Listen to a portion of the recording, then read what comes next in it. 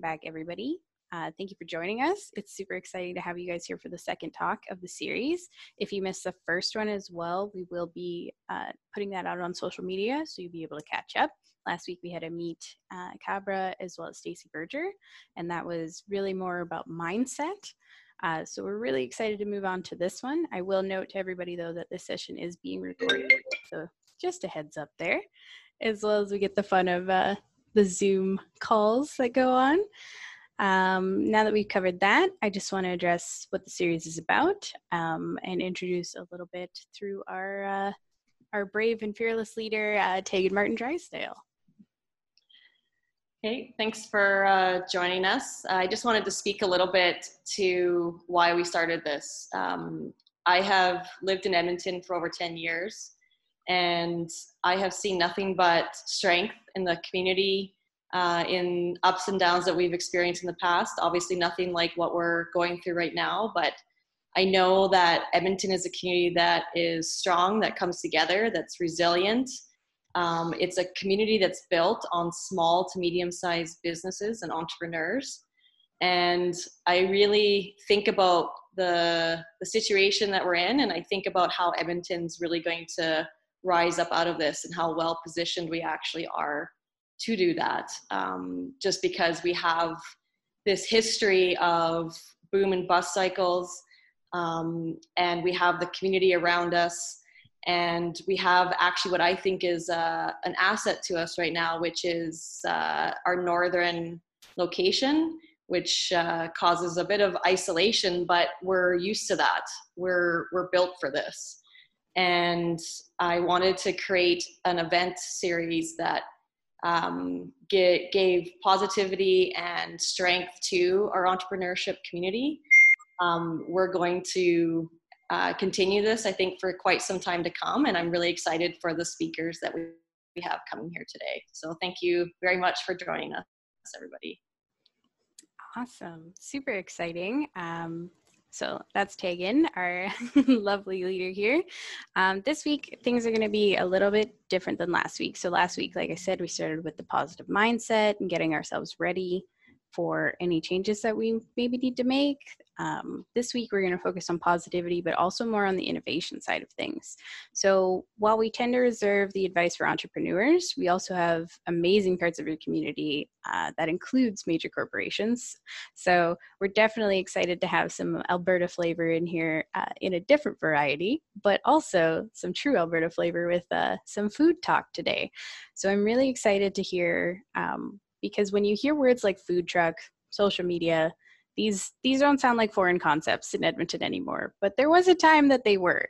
And maybe people probably thought back in the day when Ariel and his partners first suggested doing a food truck in Edmonton, kind of a crazy idea. That's definitely something for sure that we'll be touching on today.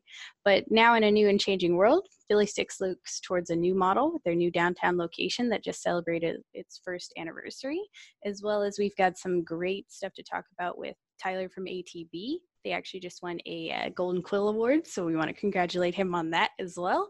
But we're also going to be talking about their Goodness Grows campaign, so you might have seen that on social media. And if you did, it's all the fun work of Tyler and his team and the positivity that they've been spreading, not only throughout the Edmonton community, but throughout the entire province. This is the reason that when we focus on what we can do and use the steps of creating a positive mindset that we learned last week, we can take the next steps, whether they're big, small, anything like that, to help businesses recover, relaunch, and rebuild. So our amazing two speakers are here to tell you about themselves, a little bit about their journeys, a little bit about what they're working on right now, and you're going to leave today definitely feeling a little bit more like we're going to be okay. Like Tegan said, we're definitely a resilient bunch in Edmonton. We're excited to tell you all about it. So today we're going to hear from Tyler Butler. He's ATB's Senior Manager, External Communications, or STORY, and Ariel Del Rosario, who's the owner and operator of Philly Sticks, or the Chief Flavor Agent, as he calls himself. So first we'll begin with Tyler, and he's going to share with us a little presentation deck. So that'll take over where my face is right here. And then afterwards we'll have a little Q&A with Tyler, and then we'll move on to Ariel's presentation. Okay. Thanks, Madison. I'm so happy to be here. I have put together a little deck, so I'm going to share my screen. We have a running joke on our team right now that you can't share a screen without talking about how you're sharing a screen, so I'm living that right now. Madison, give me a nod if you can see this deck. Yep, good. Okay, so hi, I'm Tyler. I work at ATB, and my role there is mostly to manage our social media campaigns and our social media presence, and that's what my team does in external communications. But also, ever since we started living in this new normal, I've been one of the leaders of a project that we're calling Goodness Grows. So we've come a long way in the last 2 months at ATB, and there are many things that we're doing as a marketing and brand team. Goodness Grows is one piece of that. You'll see our marketing campaigns out there about how the programs we're offering to Albertans right now, the ways we're trying to help. You'll see things we're doing around the small business space, but Goodness Grows specifically is part of what we're calling our Uplift project. Which is our attempt to be there to help lift the spirits of Albertans. This tweet is 2 years old and has never felt more relevant to me. You know, when we started, when the pandemic really began, what my team was doing was pure crisis communications. We spent 2 weeks glued to our screens, helping people who are reaching out to us in the direst of circumstances or with real questions about what this would mean financially. And we did, this is all we did, was crisis communications, clear, regular communications, keeping people up to date, and as well as adapting in real time. For example, as we began to roll out our payment deferral program, we know that in the back end, our team was developing an AI that was helping to approve people quickly in mere minutes instead of filling out forms. So a lot of innovation happened very quickly. On our comms side, social media was one of our key customer service channels.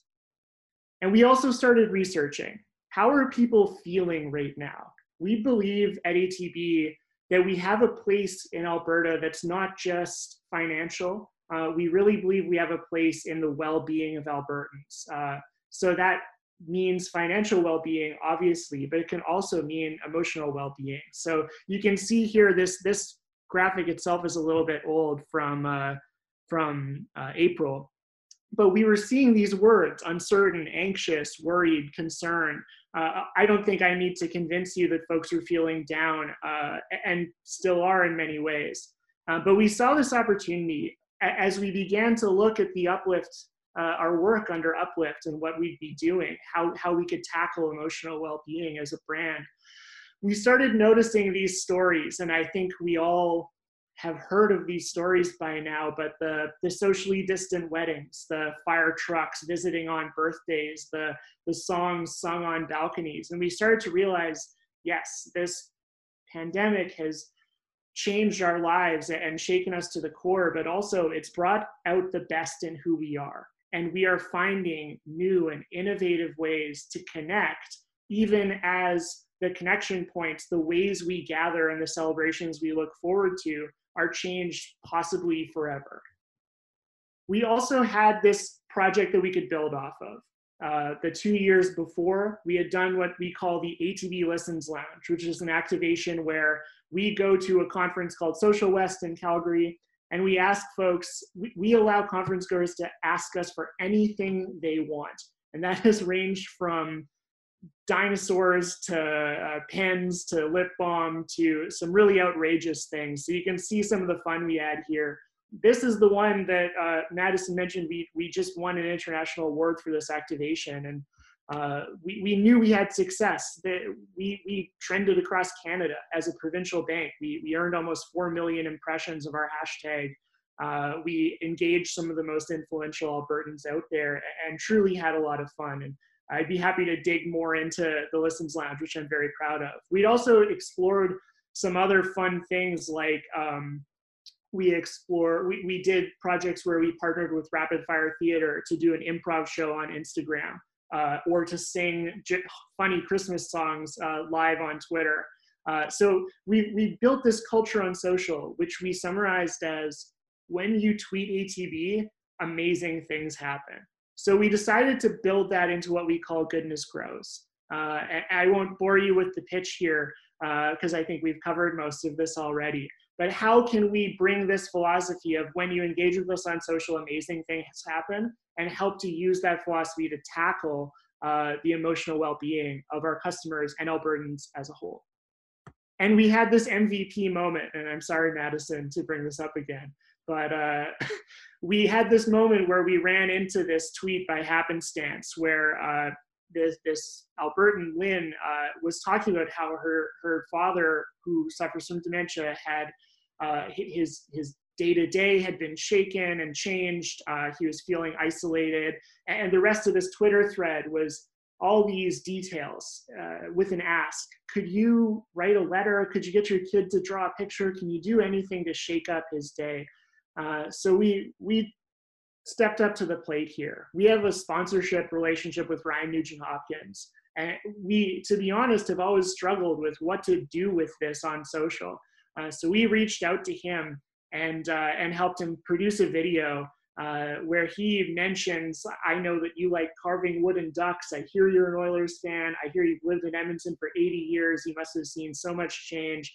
And Nuge was amazing on this, but recorded this video and as well sent this man a signed jersey that we helped facilitate. So what we were trying to do here is just prove our concept. What if we bring the Listens Lounge into this new normal?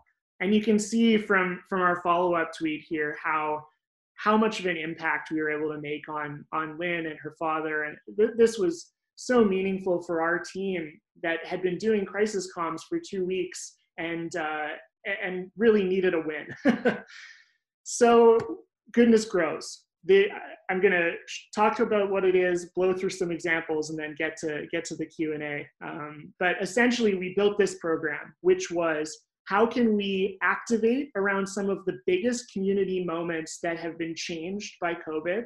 How can we bring our team members out and empower them to do good in their own communities with a grassroots movement?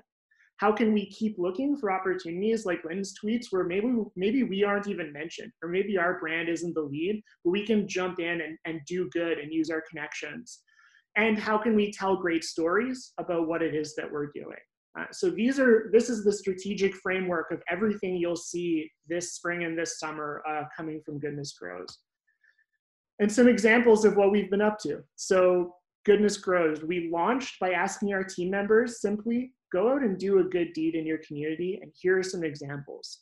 We had 182 team members go out and do everything from leaving tennis balls in a dog park to knitting, to buying gift cards to each other, to dropping off ice cream, and just found these beautiful stories.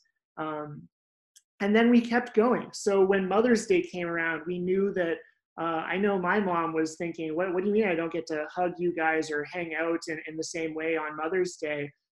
So what we did is we stepped up and asked folks to share a story about your mom or share a photo of your mom with us and use our hashtag. And in exchange, we'd make a $20 donation to the Alberta Council of Women's Shelters. We were able to raise our goal of $10,000 as well as trending across the province, which is a nice win for us.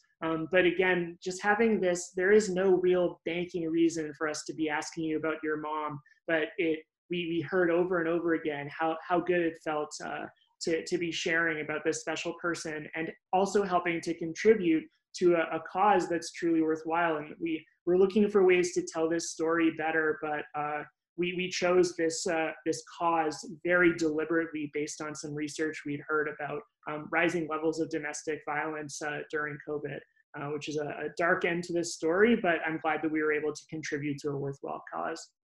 I'm going to keep blowing through here. Feeding Alberta, we did partner with a couple folks who had already started their own discounts for healthcare workers, and we contributed some extra funds, and it's all on these partners, but we heard from Northern Chicken. So what we did is we offered a discount for healthcare workers, promoted it on social, And then we heard from Northern Chicken that they ended up providing 600 meals that weekend. So literally we heard we need to get food in the hands of the people who are keeping our Albertans alive, and identified that that was a pain point we could help address. Briefly, we repurposed our crowdfunding platform, Booster. We partnered with folks to remove, I believe, all of the fees, if not most of the fees. We also removed the traditional crowdfunding goal of needing to complete your crowdfunding, reach your goal in order to get your funds. So our hope here was to help businesses that might be struggling with cash flow or looking for kind of an online store solution, or being able to seek donations from loyal customers, and made these adjustments to the platform in just a few weeks, and recently have launched quite a few campaigns on Booster worth checking out. We're making a content play. I tried to include some stuff about small business and entrepreneurs, but really focusing our content, which was a little more scattershot before, on what are the pain points folks are encountering on the consumer and business side of banking. We're doing webinars, we're doing live streams. I encourage you to check out our social channels and website. And most recently, we did a live stream where, again, we involved some of our sports folks. So we did a live stream with the quarterback of the Stampeders, the captain of the Flames, and an Olympic curler, Ben Hebert. And we had 10,000 people tune in for a informal podcast style chat. I don't know about anyone on this call, but I'm pretty hungry for sports, so it felt good just to hear their voices. And here's a little bit of insights in the results so far. I wouldn't say we've reached the massive virality of something like the Listens Lounge yet, but we do have some pretty exciting activations coming up, and you can see the volume behind our hashtag. So from the pure digital marketing side of things, this is a brand play. It's a way that we can step up and help Albertans truly, and also hope that they associate us with that kind of helpful spirit. And what's next? Pride Month, Father's Day, Calgary Folk Fest. Keep your eye on our social channels. I think we're up to some cool stuff. So I think that's a good summary of what we're up to with Goodness Grows, and I'd love to dive into your questions, Madison. Mm-hmm. Yeah, no, I know the Booster campaign, we actually shared that with our members as well, because, you know, a lot of our members are solo entrepreneurs or very small businesses. Some are micro even. And then we do have the larger ones as well, but everybody needs support. And I think it was a time where people were a little nervous for those things, I would say. So it definitely was a cool boost to give out. And then seeing you guys partner with some local people like Linda, who will be speaking at the end of our series, it was fun to see the whole province just get involved in something. So I think it was very inspiring that way. But if we, you know, maybe we don't want to talk about Calgary as much, right? But I think we'll start with the fun question that I've been asking everyone. So it's what in your experience is the most appealing part about Edmonton for entrepreneurs? Yeah, I think my answer comes from my experience as a musician. I play folk music, and one of the big differences that I have always heard, and I've played in other cities and toured, is like we almost have this more level playing field in Edmonton, where you could still pick up a guitar and go start playing, and if you were really good and really driven, there was a way for you to keep grinding and make it happen in a way that cities that are more entrenched were harder to rise up, or there was a more kind of political angle to getting to the top. So I have no experience as an entrepreneur myself. I've always worked for large institutions, but to me, that spirit is something I see all the time in this city. And it's one of the things I love about living in Edmonton. It's funny because you say you don't have experience as an entrepreneur, but you definitely have experience trying new things that necessarily these large organizations might have been a little scared of doing. Because I remember learning about you with music you started a podcast at a university, which is something that not a lot of people would expect. And then you also got people wanting to follow the Snapchat of a post-secondary institution. And if anybody has any success with digital marketing. Like you follow some interesting steps there with innovation, I'd say. I remember having people tell me, oh, you got to check out McEwen's Snapchat. And I was like, this is the Twilight Zone, I'm pretty sure. But we did have familiar faces on there as well, which we'll go into after because Ariel's been featured on there as well. That's true. That's true. But one of my other questions is your whole campaign is focused on maybe not what everyone else is doing, right? It's propping up maybe other brands or not necessarily being like ATB, focus on us, we're the best thing ever. And everybody right now is just inundated with we're in this together emails and things like that. And those, they've like sparked campaigns based off of that. But for you to focus yours completely on positivity, is that just you didn't want to be the typical we're here for you guys, or was this building off of that Listens Lounge and seeing the success of that completely? I think that we, as a leadership group, really believe in ATB's like grassroots. We have 300 branches across the province. We are often the last bank in a small town. And that network of team members, that understanding of the customer, I think we really saw the power in trying to create something that many of our activations are at the hyper local or grassroots level. A lot of the things I didn't cover were like a micro donation for a small town food bank, or sending a truckload of food up to Fort McMurray when they flooded. These things really matter, and they aren't quite the big B brand plays, but as a whole, when we're able to package everything and draw it back to we're doing good, and we hope that it goes and grows into the community. I think we saw a lot of power in that. What we're trying to do here is, yes, we're out there listening and trying to truly make a difference and be careful about the organizations we support and the causes we're covering, but also we hope to inspire folks to go and do good deeds on their own. That's awesome, yeah. And like you said, you started with your own team, starting out and doing these things. Is that something of the need for like social connection that you find that your team is struggling with, or just to feel like they're part of something a little bit larger?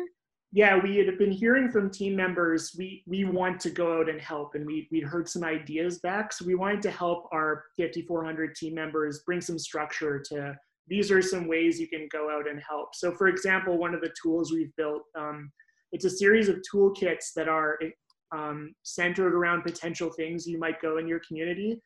Specifically, the one that'll launch next week is, if you would like to go do something nice for your local seniors home, here is a bunch of coloring sheets and ideas for how, here's all the AHS stuff you need to think about. So we're trying to empower our team members while also bringing structure and branding to the work that they do, so they can go out and know they speak with ATB's voice when they go into their own communities. Oh, that's awesome. That's really fun. I'm really looking forward to seeing that next week. I hope it works. I think one of the things that any of our members are struggling with, or entrepreneurs in general, is how to keep that positive messaging on social media and to not get too deep into the weeds with any sort of negativity. Is there any advice that you'd have for them to kind of find like their own version of Goodness Grows?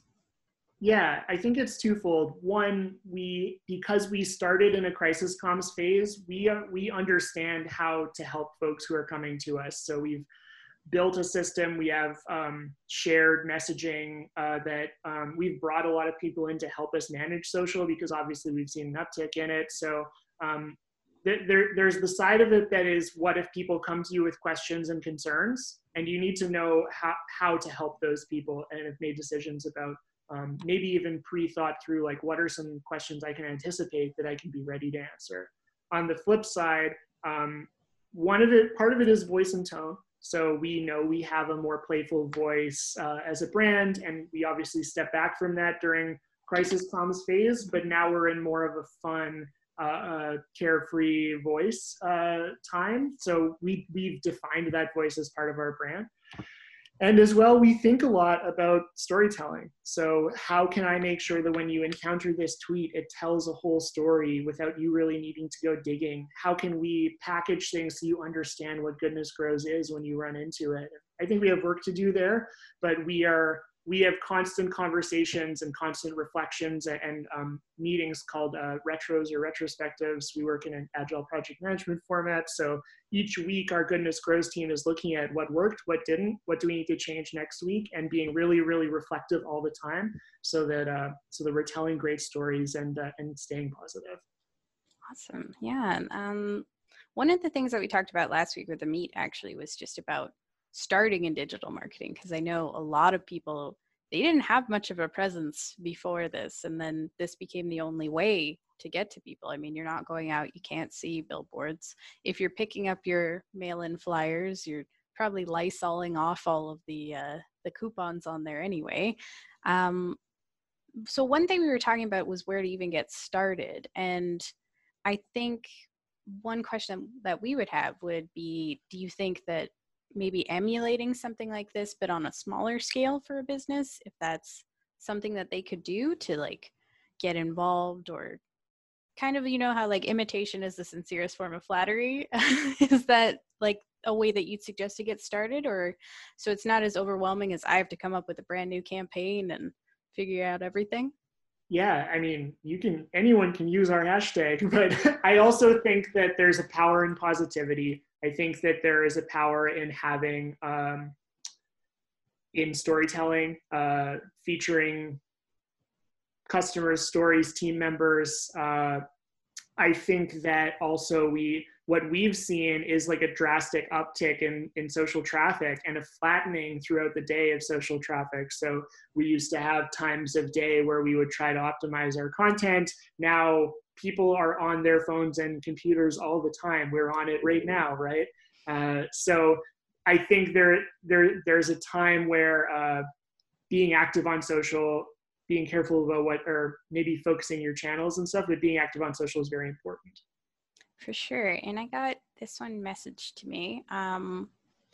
People are wondering about, when it comes to trying new platforms, how to get involved with like a trend like ATB Goodness Grows without looking disingenuous. Do you have any advice on how to do that without looking like you're just trying to capitalize on something? Yeah, I think that it's about understanding like who are you in this account? So we try not to just like randomly jump into things. We try to really think about like who is ATB, what is ATB, and why does this make sense for us to do? Why does it make sense for us to tell this story from our perspective? You know, I think it's fun to jump in on a trending hashtag or something. But in terms of like, I get asked a lot, we should share more memes. Like, well, that's not our brand voice. We could be that brand, but we would have to drastically change people's perspective of who we are. Otherwise, we'll end up on the subreddit Fellow Kids. How good my memes are, and they're excellent. I think that there is an authenticity piece at the center of the question, which is like, when you do this, does it feel right for the voice and tone that you've set for your brand or for yourself? Mm-hmm. I think also from my personal experience, having a team to bounce that idea off of is very beneficial. We had a team member who wanted us to put out, I think it was the mannequin challenge, like a good 6 months after it was done. And I was like, well, let's just make a Harlem Shake video while we're at it, right? At that point, it's retro. We can do it again. It's good. I will say that I think that, for example, I feel like live video is having a moment right now where a lot of people are doing like live concerts. I think that we've seen changing behavior on platforms like Instagram, and I'm sure Ariel will have thoughts on this, but like I order food through Instagram DMs now. Like that, can you imagine 3 months ago if I'm like, yeah, I can just DM a restaurant, the food's waiting when I get there. Like, and now that's so normal. So we've seen this rapid behavior change on social. To me, that's a white space where if there's something you haven't tried before and you're aware of that behavior, now's the time to try it. I think there's more forgiveness. If you mess something up, people are very forgiving right now because like Jimmy Fallon is doing Zoom calls and calling them TV shows. Like the quality playing field has leveled. And it means that we've taken big risks on live streams, like bringing Mark Giordano in on our second live stream, being like, hope this works. Hope we don't look like idiots in front of the captain of the Calgary Flames. And it did, luckily, but if it hadn't have worked, I think our audience would have been more forgiving than before. So understanding that, I think, is really important. Now is a good time to innovate. Awesome. Well, I think that's actually a great place to move on to even more innovation. So if you don't know Ariel, then you clearly haven't been paying attention to the food system in Edmonton and the food scene for quite a while now, because Philly Sticks has been on the map for quite a while now, I would say. If you've ever been to U of A, you've probably tried them out, maybe MacEwan when they were still there. But this week is actually the 1 year anniversary of their downtown location being open.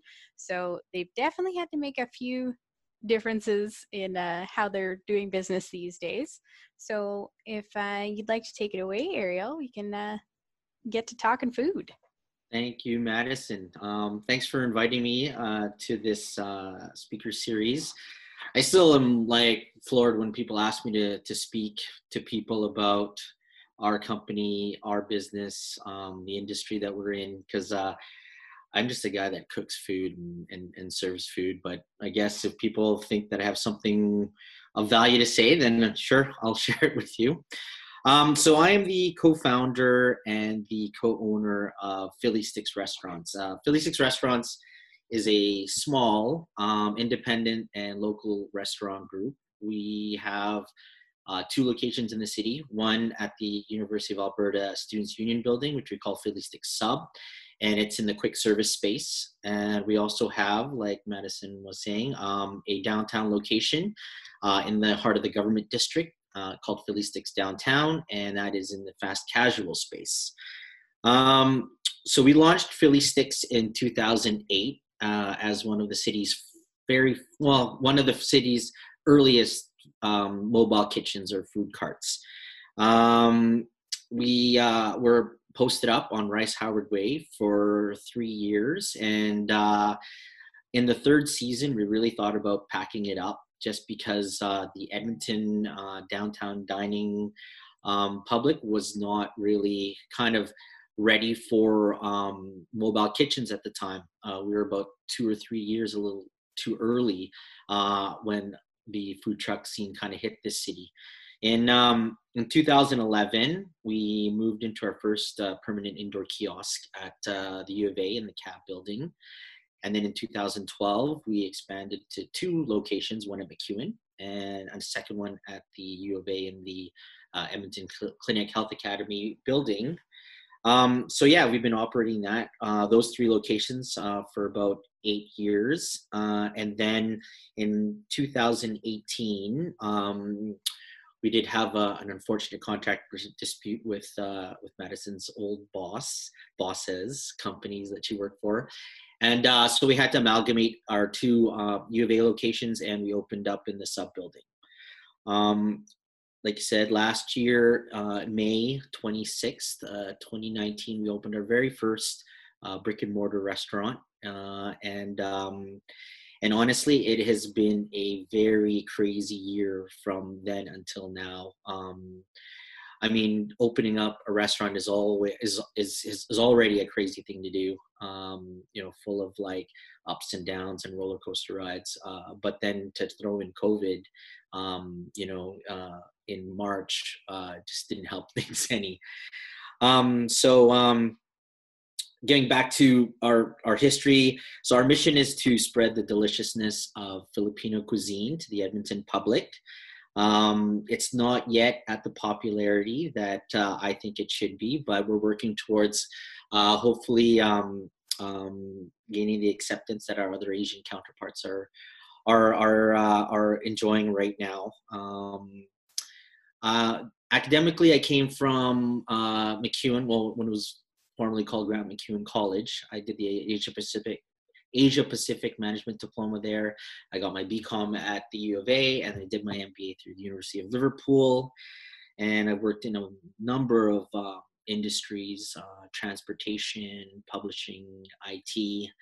But I got the passion for cooking really early on. I started washing dishes when I was 14, and all through my high school and university career, I've worked in restaurants. So the passion for food really never left, and it's always been something that I've always wanted to do. And there came an opportunity to do so after traveling and working abroad in Germany and in Japan. We realized that street food was an inherent part of a city's culture, and it's something that Edmonton didn't really have at the time, other than your typical hot dog vendors or kettle corn carts and things like that at the farmers market. So it was something we thought we wanted to do, was develop a Edmonton street food culture. And at the time, it sounded like a great idea, but like I said, it was a very steep learning curve for the Edmonton downtown or the Edmonton public to accept street food or food carts or food trucks at the time. But we had a journal writer. Her name's Leanne Falder, and she followed our journey from day one, ever since we were at the downtown farmers market, and she did deem us as the pioneers of the food truck scene here in Edmonton. So which is a really nice thing, and kind of justifying our plight as starting street food in the city. So now maybe I'll explain the effect of COVID and what we've been doing in order to kind of hopefully come out of this on the positive end. So we were middle of March, we got the call from the Students' Union at the university that things were kind of going to slow down. So we ended up having to shut our U of A location. So that has been shut since March 20th. So then now, how does that affect our downtown location? So luckily, food was considered an essential service, and it was never in our minds to ever cease operations. Social media, there's always been two factions. The faction that you should be responsible and keep your customers safe, keep your employees safe. Which we've always had, a strong push to do so, to keep our customers and our employees safe.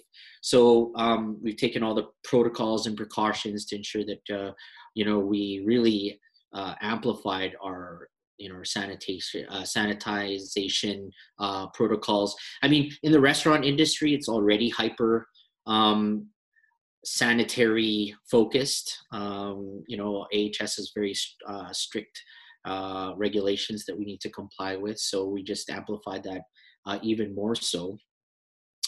So that was nothing really new for us, but what was really a change for us is that the crisis kind of shut the city down right in the middle of Downtown Dining Week, which is in the middle of March. And what was really crazy, because we were starting to see very, very busy days and busy nights, busy lunch services, busy evening services. So on Monday, which was March 16th, just kind of as a knee-jerk reaction to all of the reservation cancellations that I was receiving, around the third or the fourth cancellation, I kind of flipped the script, and I asked the lady, if you're not comfortable in coming into the restaurant, would you be open to us delivering the Downtown Dining Week menu to you? And of course she said, oh, that would be awesome. So that kind of kick-started our launched our delivery service. And it was really as out of necessity rather than something that we planned. It was that afternoon I drove to Russell Hendrick Foods to pick up some those insulated delivery bags, and not much thought or planning was put into the delivery service. We just basically took down the names and the addresses and their orders, and we fulfilled the orders, and I delivered all of the all of the orders for that week.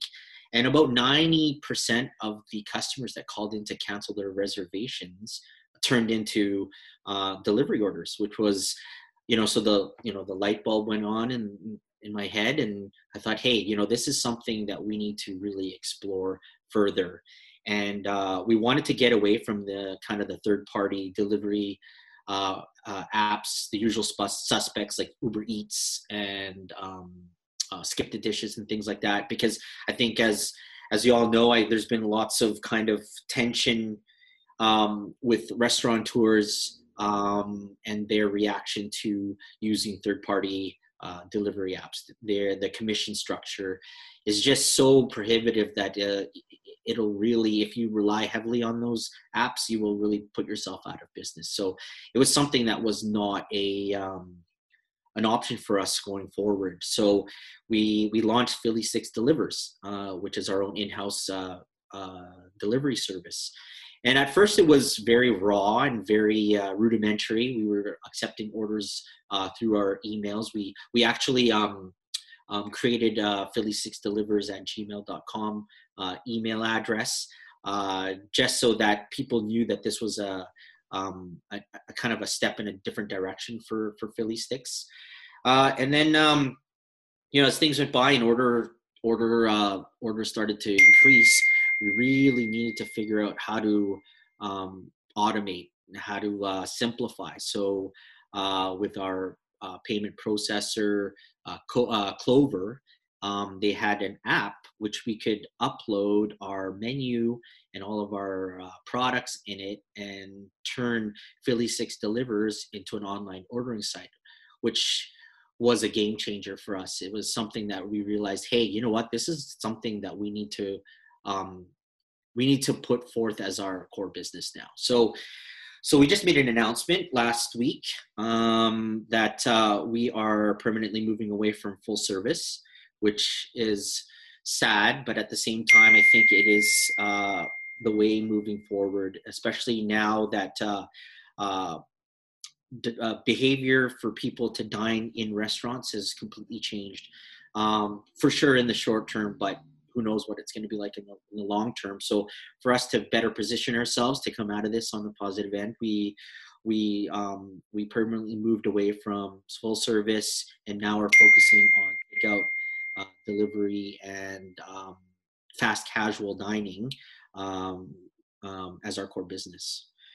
So it's been 2 months now that we've tuned a little bit, that we've been doing delivery, and it's been doing very, very well for us.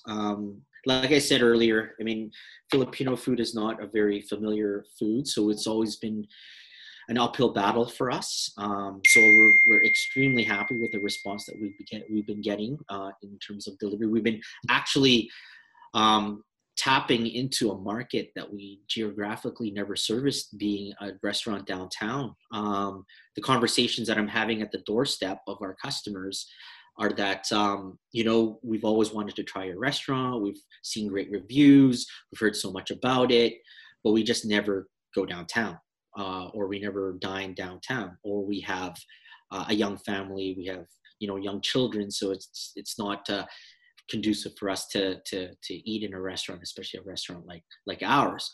So again, the light bulb went on, and it's like, well, you know what? If we're not actually hitting the customers that we should be in the restaurant, then we should be really targeting those customers that are outside of the downtown core, in the suburbs. And the thing is with Uber Eats and Skip the Dishes, if you order from them, you only have like a small radius. So if you're not in the downtown core, you will not be able to enjoy our food. And for us to be able to deliver to the suburbs, like, the Hamptons or Terwillegar or Greaspaw, people really tuned into that and said, this is great. We've always wanted to try your food, and now we can. So that's kind of how Philly Sticks Delivers launched. That's awesome. Yeah, it's super exciting to see that, because I know when you have that captive audience in a post-secondary environment, that they were the only people who knew about it. It was like the best kept secret, right? So now it's great that other people are actually getting to try this through just the idea that, oh yeah, we can deliver this. Right. I'm really glad they can, because it's really good, by the way. And there's something that Tyler really mentioned at the end there, that this is the best time to innovate. This is the best time to try things, because the market, like he said, is very, very forgiving. So you are afforded mistakes. And as an entrepreneur, you have to embrace making mistakes. You can't let it get you down. I mean, we've made a ton of mistakes when we launched this restaurant back last year. We thought we had the right team in place, which we didn't. We thought we had the right food in place, the right menu in place, which we didn't.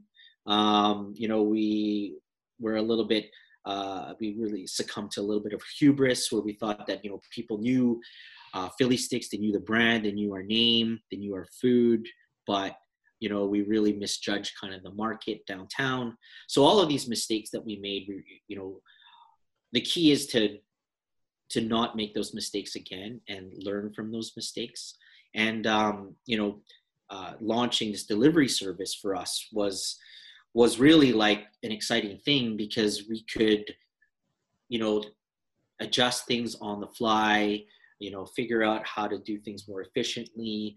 We did get some resistance from our kitchen staff and our, because they're used to, dine-in orders, where this was like all batch orders that we were compiling. We really had to change the way that our customers interacted with us. We would set a cutoff time for lunch delivery at 10, and then cutoff time for dinner delivery at 3. So people really had to figure that out. And, the key was for us to communicate, how do you order for delivery? And it's different than the kind of transactional type of model that Skip the Dishes or Uber Eats does, where you call in your order and then it gets delivered. It's not like that for us. It's a learning curve for our customers too, because they have to basically know what they want to order, either the day before or the day of. But you're really getting customers who are looking forward to ordering our food and getting our food delivered. So like I was saying about the resistance, bombarding our kitchen with 15, 16, 20 orders at one time really was like, oh my God, what are you doing to us? But at first it's also like having to share our vision with our internally, and change the culture internally with our staff, is that this is the way moving forward. So they really needed to figure out their own systems within the kitchen, and our own system within ordering within the kitchen system. So yeah. For sure. So like you were saying, you've actually lived and worked internationally before. So is there something special that drew you back to Edmonton to start your business here? I mean, I'm born and raised Edmontonian, so this is the only city that I really know. I mean, I'm part of the cultural fabric. I'm part of the economy. I'm part of the history. So really, for me, opening up a business or starting our business in Edmonton was like the only kind of option for us. What I do take with me is that the inspiration I got from traveling abroad and living abroad is that we really recognized there was a void in the market there, that we didn't really have street food. Like literally, I guess I'm proud to say that before us and then 2 years after us, you just saw a spike in food trucks. And maybe partly because people saw that, hey, there's these two dudes that are on Rice Howard Way, making it happen. And all of a sudden you start seeing, shows on the Food Network, really showcasing like food trucks in the US. So, I mean, it is kind of, vindication for us that we were doing something right and that we brought something new to the city. Well, and the exciting thing about that is then you got featured in like the Edmonton Cooks Cookbook, right? And right. Your coleslaw is definitely part of Edmonton's culture now, that's for sure. And I think what you're saying is basically not to be scared and to use those light bulbs that you get from talking directly to your customers to That's right. adapt rather than guessing what they would want, right? Yeah, that's right. I mean, there's a saying, build it and they will come. Well, this was completely opposite. Like we were reacting to what was happening in the market, like I said, it was a knee-jerk reaction. There wasn't much thought put into the delivery model and the delivery service. It was just based out of necessity. It wasn't a revenue generating measure. It was a revenue recovery measure for us. Like we were losing sales if all of these, diners that, were canceling reservations, like we would be really screwed. So there was nothing left for us to do but to react to the market. Well, and I think that's where the difference comes, right? As you could have just said, all right, that's it, and rolled over, but that's where that resiliency comes back, right? Absolutely. You've been through changes before. That willingness to fight and that fighting spirit has always been inherently in myself and my business partner. Like I said, coming from the food truck realm, you really need to be nimble and really need to be agile. So that's something that was inherent in us. I know there's a lot of restaurants out there that have not been able to pivot, whether that be because logistically speaking they aren't able to, or operationally they're not able to, or philosophically, or their vision doesn't lend to them being very agile or flexible, which is unfortunate because these times right now, especially for the restaurant industry, things will not be the same coming out of this, unfortunately. At least in the short term, I think dining in restaurants will really be modified, and the confidence, I'm sure in the long term, the confidence will be restored. But in the short term, we still have bills to pay. We have rent to pay. We have staff to pay. So it's something that unfortunately some restaurants have not been able to do, is be flexible and be agile. I will agree with what's in the chat there, that Ariel has always been an innovator and a hard worker. So we definitely appreciate being able to hear from both of you guys. It's been a very interesting side to both things, right? The innovation side, the positivity, but also innovation combined with positivity and not being scared to try new things, which is really the whole point of the whole series. So I will pass it to Tegan briefly, and then we'll give you your full thank you. Thank you guys, that was awesome. I actually want to ask both of you one last question. So, knowing that we have lots of entrepreneurs in the city, some will be looking at possibly starting a new business because there's opportunities presenting themselves in different industries. Some will be looking at stopping a business or pivoting it into a different direction. And there actually has been some businesses I'm looking at that are looking to scale because the service that they provide or the product they provide is making them busier than ever. All of them require a lot of innovation and adaptability and ability to take high stress situations. What would you say to any of our entrepreneurs right now, from what you've learned just in the last 2 months? What would be what you would tell your 2 month ago self? If you were talking to yourself from 2 months ago, what would you say your biggest learning or takeaway has been in the last 2 months? Tyler, go. I would say, I mentioned how we're doing weekly retrospective meetings on our project. I think this is a philosophy I had before, but is more relevant than ever. And it is try new things, but also have clearly defined goals and be able to measure those goals and really look at, is what I'm trying to do working? And be willing to throw out things that you feel very emotional or passionate about if those metrics aren't being met, or adapt or try to find new ways to accomplish them.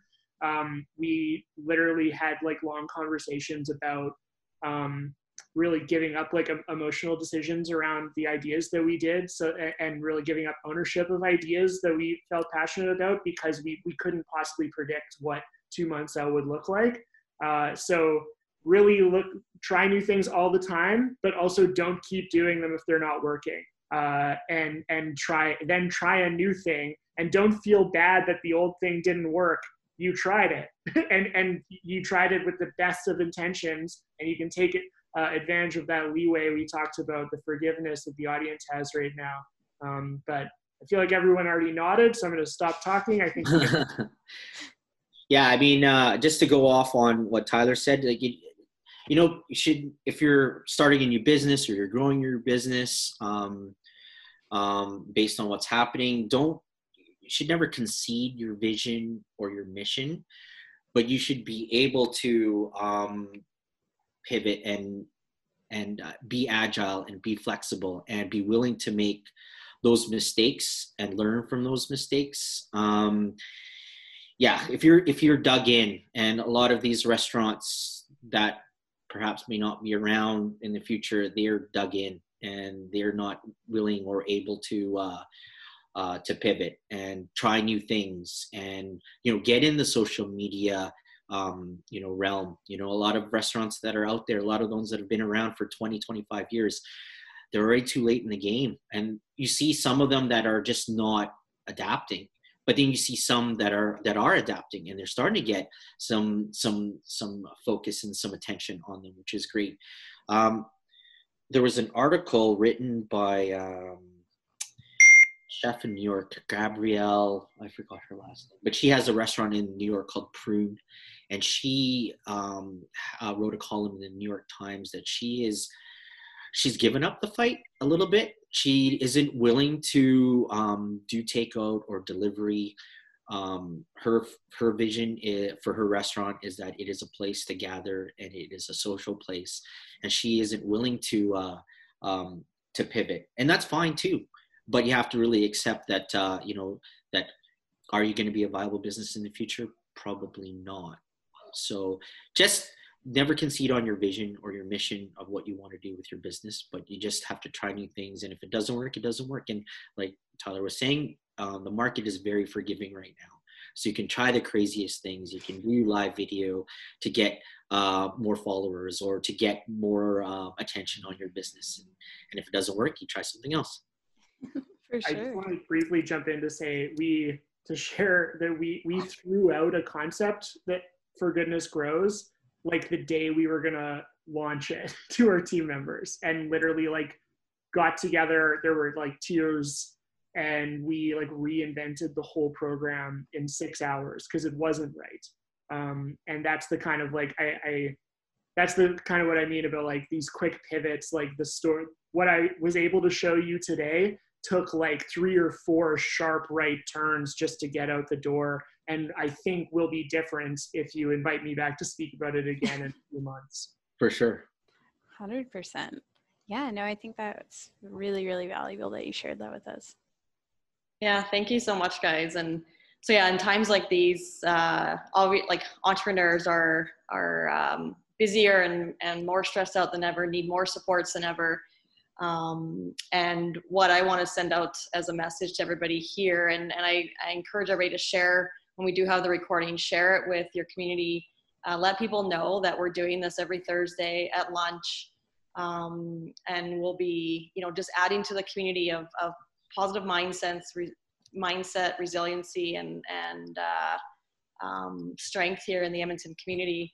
And we're here to support. And so if anybody that needs some support in any way possible, we're offering it up. I've got experience. We have good connections with people that have experience, and we just don't want anybody to feel alone. So that I'll end my bit there. And yeah, I hope everybody has a good rest of the day. For sure. And I just want to thank Tyler and Ariel for coming through again. We really appreciate you coming to talk with us and our Homestead members and everyone who's going to be seeing this lovely recording. We do have 2 more sets of the series, so next Thursday as well as the Thursday after that. We will be closing off the series with Johnny Jacques, who is from Print Machine. So he'll be talking about the Here for Good campaign for small businesses, as well as we've got Linda Huang, who is actually moved her entire festival that was supposed to be this weekend to digital. So if you need a festival this weekend, there's the International Cat Fest going on. So make sure to check that out. There'll be lots of cute cats and things like that. And then we've also got Phil Wong coming in from Commonwealth Home Ownership. So that'll be a totally different fun thing to talk about innovation-wise. And yeah, we just want to thank you both again for coming by. And thank you everybody who attended. And we'll see you next week. Thanks.